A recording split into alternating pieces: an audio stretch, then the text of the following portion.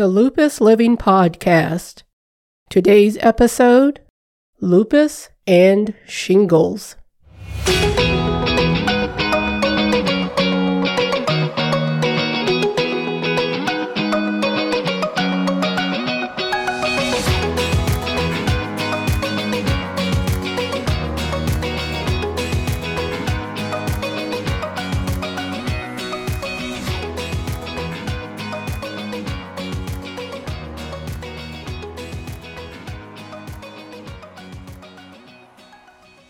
Hello everyone, and welcome to today's episode of the Lupus Living Podcast. This is Gwen Alexander, your host. This is a podcast to help those of you living with lupus navigate the challenges that you face. This podcast is also to help the loved ones of those living with lupus understand what we go through while living with this. I say welcome and thank you for listening to the podcast. To get notifications for the latest episodes, be sure to click the subscribe button on your favorite podcast app. You can also follow the podcast on Facebook. That's facebook.com/Lupus Living Podcast. And also follow us on Instagram at The Lupus Living Podcast. Shingles are painful. Okay, I can end the episode right there. I'm just joking though. How do I know shingles is painful? Because I experienced this a few months ago. I mentioned in the first episode of the year that I had shingles, and I would make an episode about it. I wish I knew then what I know now.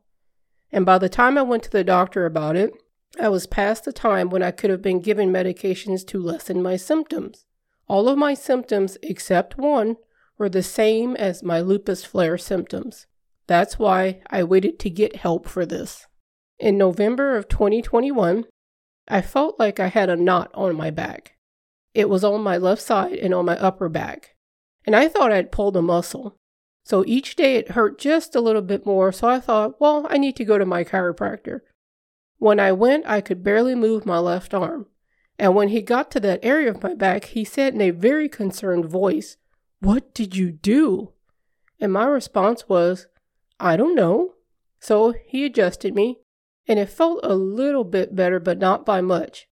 And sometimes it takes a few days for me to feel better, so I didn't think much of the fact that I didn't feel instant relief like I usually do. And one day, I was rubbing my underarm area on the left side, and I felt some bumps. And I just thought that area was irritated from a new deodorant that I was using. Then the next day, my left arm felt different. And the best way to describe it is it felt slightly numb. I thought this was strange, and I also remember my upper back on still the left side was itching just a little bit more than usual. It seemed like regular itching, but just more annoying. And I have dry skin, so my back itching wouldn't have been unusual, but it's just all those little things.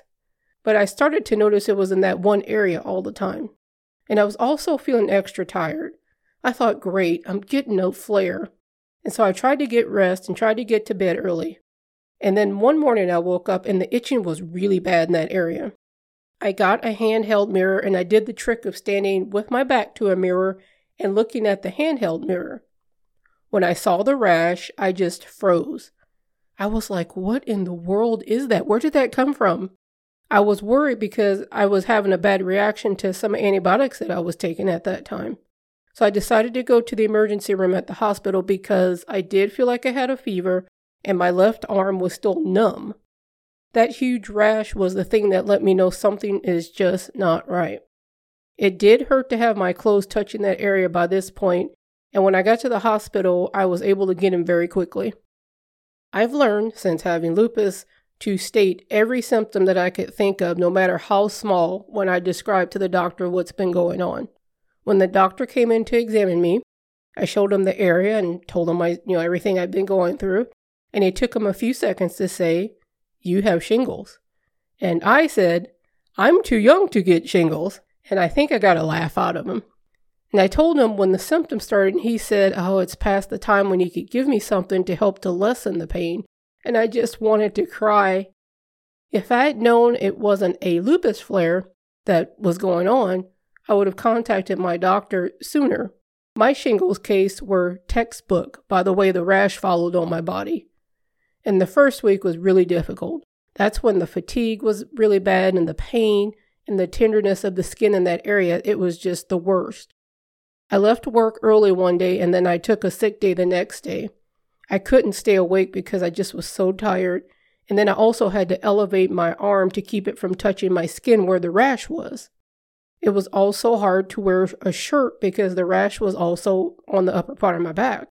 So when I went back to work, I had a pillow that I would put on my desk so I could set my arm on it to keep it away from my body.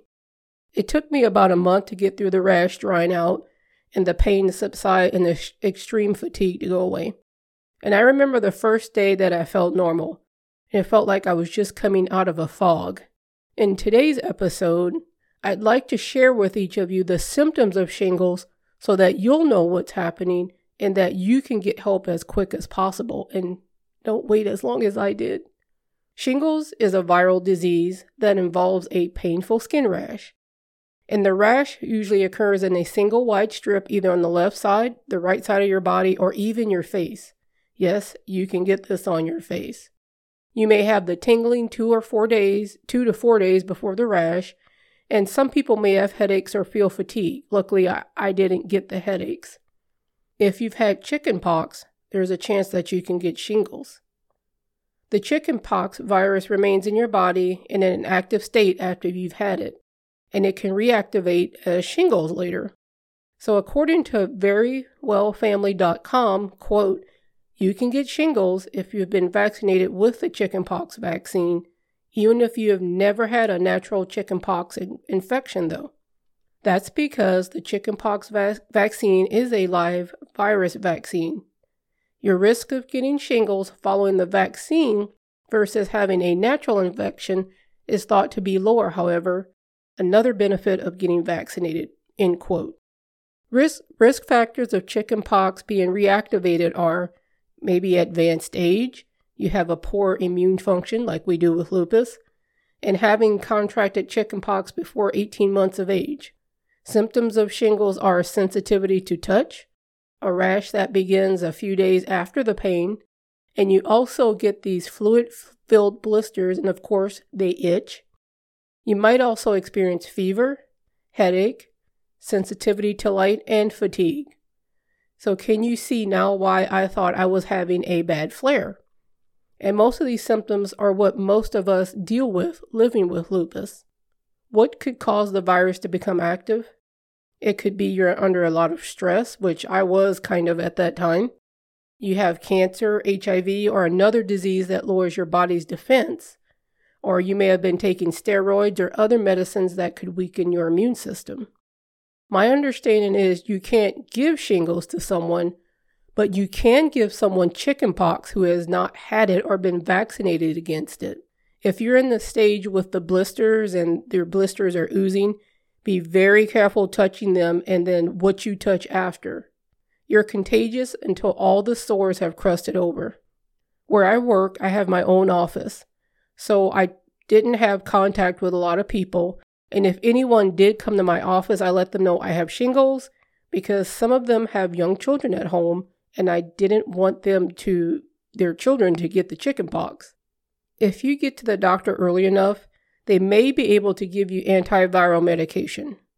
Prednisone might be prescribed for you also.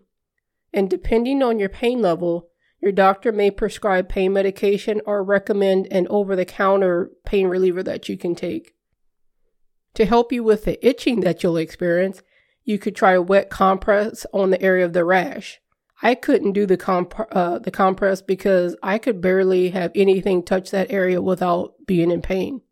And one of the nurses in the hospital told me about bathing in, like an oatmeal bath, that might help. I didn't try this one because of the area that my shingles were in. It wouldn't even touch the water. Plus, I didn't want to have to clean that up out of my bathtub. I did try calamine lotion and it helped a little bit. And for my pain management, I just slept a lot. It was hard to find a position to sleep in that didn't make the skin stretch in that area. So I tried sleeping in a recliner, my chair, but then I had to figure out how to put the pillow under my arms so I wasn't in pain. One of the ways that I knew I was starting to feel better is when I would lay down in my bed and the pain was less and less until I could sleep all night and didn't wake up in pain the next day. There are vaccines available for shingles, and the way I understand it in the United States, some insurances won't cover the cost of the shingles vaccine unless you fit a certain criteria. And so you'll need to talk to your doctor about getting the vaccine. And another thing you'll need to do is check with your health insurance to see, like if they have those requirements. And I don't know what it might be in other countries. And if you have certain health conditions, if you don't meet the age requirements, they might let you, cover the vaccine. The main thing I would like you to take away from this episode is if you feel like your lupus symptoms are flaring more than usual and you have some numbness, get to your doctor as soon as possible. I think the numbness for me was the one I probably should have paid more attention to. I hope today's episode helped you understand shingles just a little bit more and how it could affect you living with lupus. If you have any questions about the episode or you'd like to share your shingle story with me, let me know. You can email me, Gwen@thegwenalexander.com, or you can contact me through my website, thegwenalexander.com, and click the contact button and send me a message that way. And thank you for those that have rated and reviewed the podcast, and thank you for listening. I really appreciate that. Today's quote that I'd like to leave you with today is from American singer, songwriter, and guitarist Chuck Berry. And that quote is, "Of the 5 most important things in life, health is first, education or knowledge is second, and wealth is third." I forgot the other 2. The information in this podcast is for informational purposes only. The views of any guest on the podcast are their own. The host of the podcast is not a medical professional. You should consult with your doctor or medical professional before you make any changes that may affect your health in any way.